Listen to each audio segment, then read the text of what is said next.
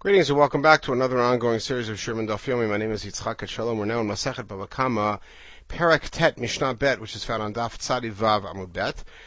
And we will take a look at the first part of this Mishnah. We'll study the whole thing because it really is a composite, but then we will analyze it over the course of several podcasts. This is the first part of this Mishnah is something we already encountered in our previous discussion. Gazal behema v'hizkina. So now we're going to talk about depreciation as opposed to appreciation. Stole an animal and then it became aged to the point where it's no longer able to do its former level of work or any work. Havadim v'hizkina. The same thing with slaves. Mishalim kashat hagzela. Chacham's position is you have to pay per the original amount. As far as the avadim go, you give it back to the original the nigzal. Now, gazamat be'av nistak, if you stole a coin that became cracked, perot v'herkivu, or fruit that became rotten, yain v'chmitz, wine that went sour, mishalim kashat hagzeli, you have to pay as per the original amount. In other words, these are things that are depreciated but still around. Mat be'av nifsal, but if you have a coin that became invalid, and we'll see different approaches to what that may mean, truma v'nitmeit, so truma became tamei, chometz v'avar pesach, which is now asur b'hana, behema v'nit'abra v'nitavza ba'avera, or an animal that was used for bestiality, or shenifsal mi'al gabei hamizbeach, or some other way it was an animal that was set aside for a korban, and now was nifsal mi'al hamizbeach, or shahita yotzet lisakel, and now it was going to be stoned for killing. Omer lo ha'hishachal lefanecha. You just give it to him and say, here it is. Now, the second set are things in which they become totally useless for their original function, not just depreciated. We'll see a piece of this in this podcast and a piece in the next. Amar Papa. Lo hiskina hiskina mamash. First of all, when you talk about the animal getting old, it doesn't really have to get old. El afilu kachasha, even if it just became depleted or weakened. Ivanan hiskina tanan, but our Mishnah says hiskina, implying that it has to be aging. Kachasha kigon hiskina, meaning it could be weakened in a way that's just like old, meaning delo hadar bari. In other words, if it got weak in a way that you could feed it and restore it to its health, then it's not hizkina. But hizkina, of course, as we all know, is a one-way direction. You get old, you can't get young again. So if it became weakened in a way that could not be restored, that's like hizkina. Amar le Markashisha bereid Rav Chisda Rav Ashi. So he asked Rav Ashi, Hachi kam mishmei de Rabbi Yochanan, afilu ganav slave and asa ayil, ego and asa shor. I mentioned in the previous podcast, we'd see this again. Nasa shinu biado kna'o. If an animal matures from being a kid to a goat, for instance, then that is a shinui in his hands, and it's considered a kinyan, and therefore tavachu machar shalohu tovach shalohu mocher, and therefore he's not chayiv arba chamisha because it's his own animal that he's killing. Amar lei, so Rashi said back to him, Lav amina lach lo tachlif gavri. Didn't I tell you to be careful not to switch authorities, meaning to quote something in some person's name that's really another person's? Which made Rabbi Ila Imar, as we saw in the previous podcast, that real halacha was really taught not in the name of Rabbi Yochanan, but in the name of Rabbi Ila. Rabbi Ila, by the way, the father of Rabbi Yehuda of the Tana. Now, that's in our Mishnah.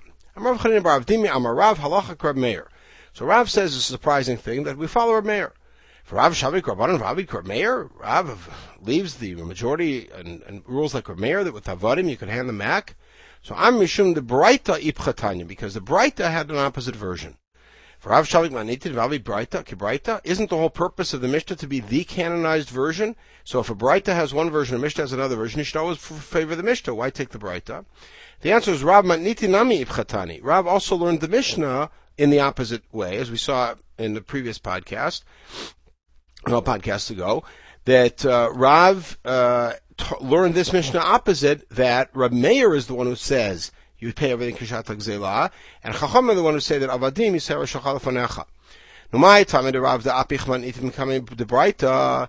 why did Rav then go and change his version of the Mishnah based on the Braita? Why doesn't he take our version of the Mishnah and then change the Braita to fit it? So Amri Rav Nam Matnitin, because Rav also originally learned the Mishnah in the reversed order.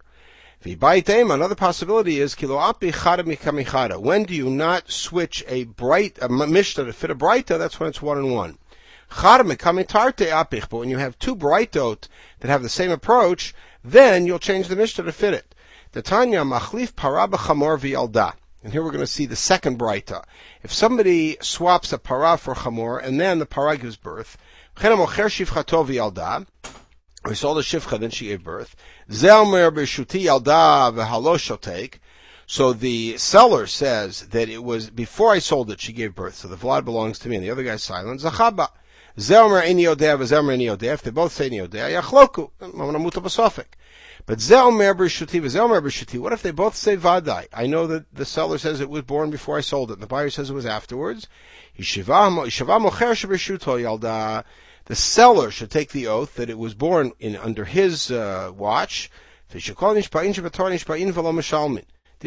Meir says that the general rule of shvua is you take shvua not to collect, you take shvua to avoid payment. And the mocher is the one who's being sued here by the lokeach. I want the vlad also. So the mocher takes the shvua that it was born beforehand, and he keeps it.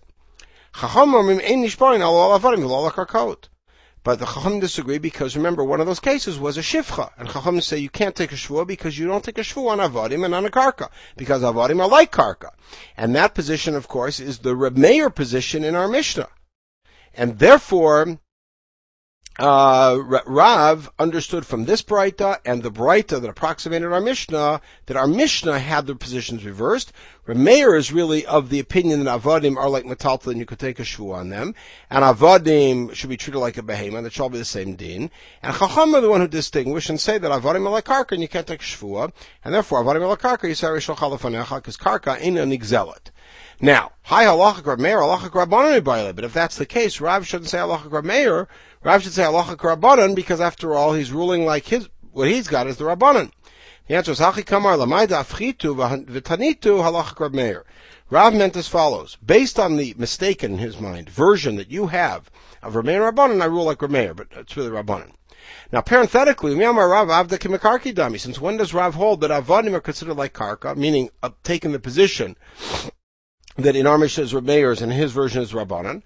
V'yamar Rav Daniel bar Rav Katina Amarav. Here we go. Hatokef be'avdo shel chavero v'aso b'malacha. You grab somebody's eved and you make him work.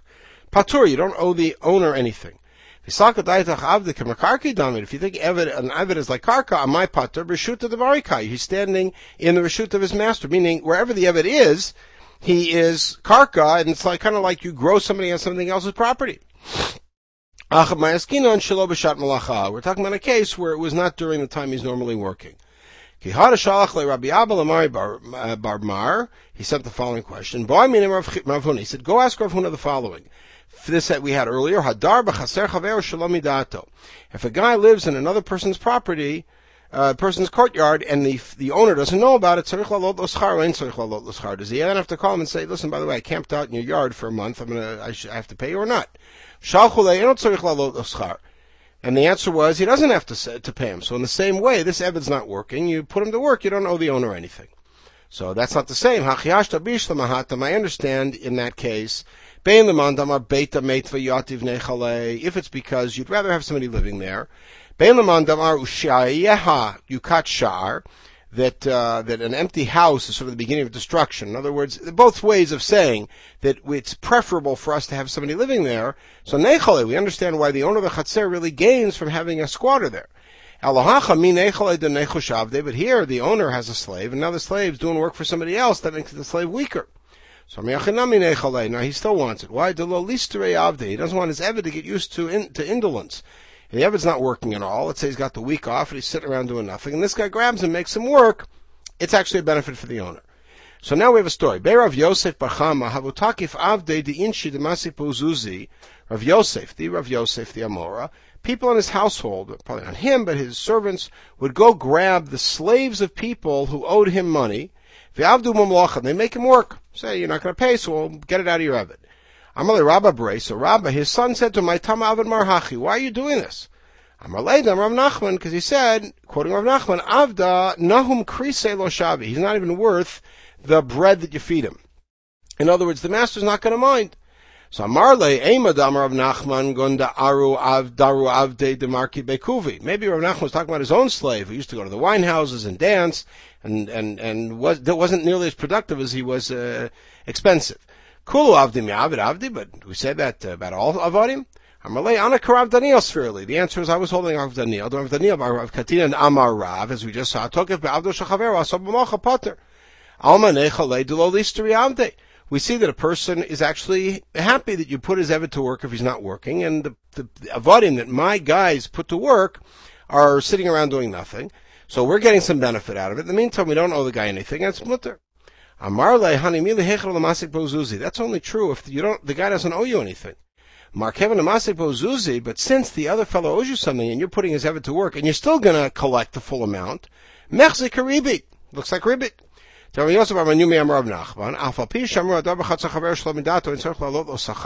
though we said that halacha, that Rav Huna said that if somebody squats in another fellow's courtyard without the guy knowing about it, he doesn't have to give him rent if nobody else is there. But if the fellow living in the chatzer is a creditor, then he does have to pay, because otherwise it looks like ribit. Amrlei hadribi. So Rav Yosef said, okay, I'll stop them. I won't do it anymore. You're right. Itmar tokes finato shel chaverof. A guy grabs another fellow's boat, v'yasa b'malacha, and he used it for ferrying or something. Amarav ratzah scharan hotel, ratzah pichtan hotel. Rav says it's up to the nigzal, the owner of the boat. He can either say, pay me all of the ferry fares and the cargo fares that you collected, or pay me the wear and tear on the boat. Shmuel amar eino hotel el pichta. Shmuel says, no, all you could take is the wear and tear on the boat. Now, Amar Papa, lo pligi. The truth is they don't disagree. Ha da'avida la'agra, ha da'lo avida la'agra. If it's a boat that you used for hire, then you pay what you gained. If not, then wear and tear. Could be both of them, both Rav and Shmuel are talking about a boat that's used for hire. In other words, if you first took it to hire and then you kept it, you pay with the extra that you got. If you first took it as a gzela, then you have to pay the wear and tear. Okay, back in the Mishnah we said, Gazalmat be'av nistak and ifsal. Amar Rav Huna, nistak mamash. What does nistak mean? Cracked. Cracked means physically cracked, and ifsal means psalto malchut. The government said you can't use these coins anymore, particular face on the coin, whatever it is, out of circulation. Rav Yehuda Amar, psalto malchut nami hanu nistak. He said if the government invalidated it, that's also a cracked coin. Al heichidami nifsal. So what's nifsal in the last part of the Mishnah? Shepsalto medina zu v'yotzet medina acheret. That the local province won't use it, but another province will use it. So another Rav Chis to the Rav Huna. So now Rav Huna gets challenged. You say nifsal is that the government invalidated it. Where is nifsal? It's in the last clause of the Mishnah. The second clause of the Mishnah, which has things that got rotten but are still around, like fruit and wine, that's like the government saying it's no good. And in that case, you pay kashat agzela, you don't say reshach halafanecha. Right? So in other words, according to you, nifsal should be in the second clause, not the third. In the case of the fruit, in the case of the wine, the taste, the smell, it's changed. It's clearly changed. Here, nothing's changed. It's the same coin, just the government made a rule. Now Rav Yehuda gets challenged. You think that if the government says no good, it's nistak. After all, Truma v'nitma is in the last clause, and that's similar to Psalto Malchut. Uktani omer lo reshach halafanecha. And after all, according to you, if the government invalidated it, that's in the second clause where you pay kashat agzela. Why is it different? Amalei hatan lo minkar zeka. In the case of Truma, you can't say anything wrong with it. Hacha minkar zeka. But here, where it's gotten cracked, you can see the damage. Okay, itmar hamalvad chaver al hamatbeah v'nifsal hamatbeah. Let's say a guy lends money and borrows money and he uses a coin as collateral, and then the coin becomes out of circulation. Rav Amar noten lo matbeah hayotzei b'ota sha'ah. Rav says you give him a coin that's used right now. Shmuel yachol amar lo lechotzio meishan. He could say go to the district where they still accept it, let's say Meishan, and use it there. Now Amar Rav Nachman mistaber milta de Shmuel de'idlei orcha lemezel lemeishan. Rav Nachman says, my Rebbe's ruling, Shmuel's ruling, would only make sense if the guy anyways is going to Meishan. In other words, it's not a tircha form of a late orcha. If he's not going there anyways, low. So Eitav Rav Nachman. Rav challenged Rav Nachman. Ein mechalin alamaot sheinam yotzot. You can't do chilul masrot, transferring the kedusha of maser sheni onto coins on money that's not currently used. Keitzad. Hayulo ma'ot kozviot, yushalmiot o shemalachim harishonim. In other words, coins that are now collector's items but not used. Ein mechalin. What's the implication? Ha-shalachronim dumi to rishonim. If you have current coins, but they're like these old coins, in other words, coins that are not accepted everywhere, mechalin. Implication being, if there's coins that are valid anywhere, even though you're not the guy you're giving them to is not going anywhere, you're not going there to that place, you could still use it. So we're talking about a case where the provinces don't mind doing business with each other and having people come back and forth. Therefore, if you have the coins here, you could use them there and they'll let you in. So when did Shmuel say his halacha that you could go there? If the provinces are makpid, then how could we say you could go to Meishan and spend the money? How could he bring it there? You sneak them in, that they don't check. It's only if they check and they find that they're makpid, but they don't regularly check. So if you have that kind of a customs situation, then Shmuel would say that you could tell the guy, you know what, I borrowed money on this coin, the coin's still good somewhere else, you can go take it over there. All right, we'll pause at this point. Everybody should have a wonderful day. We'll pick up and finish our analysis of Mishnah Bet in the next podcast.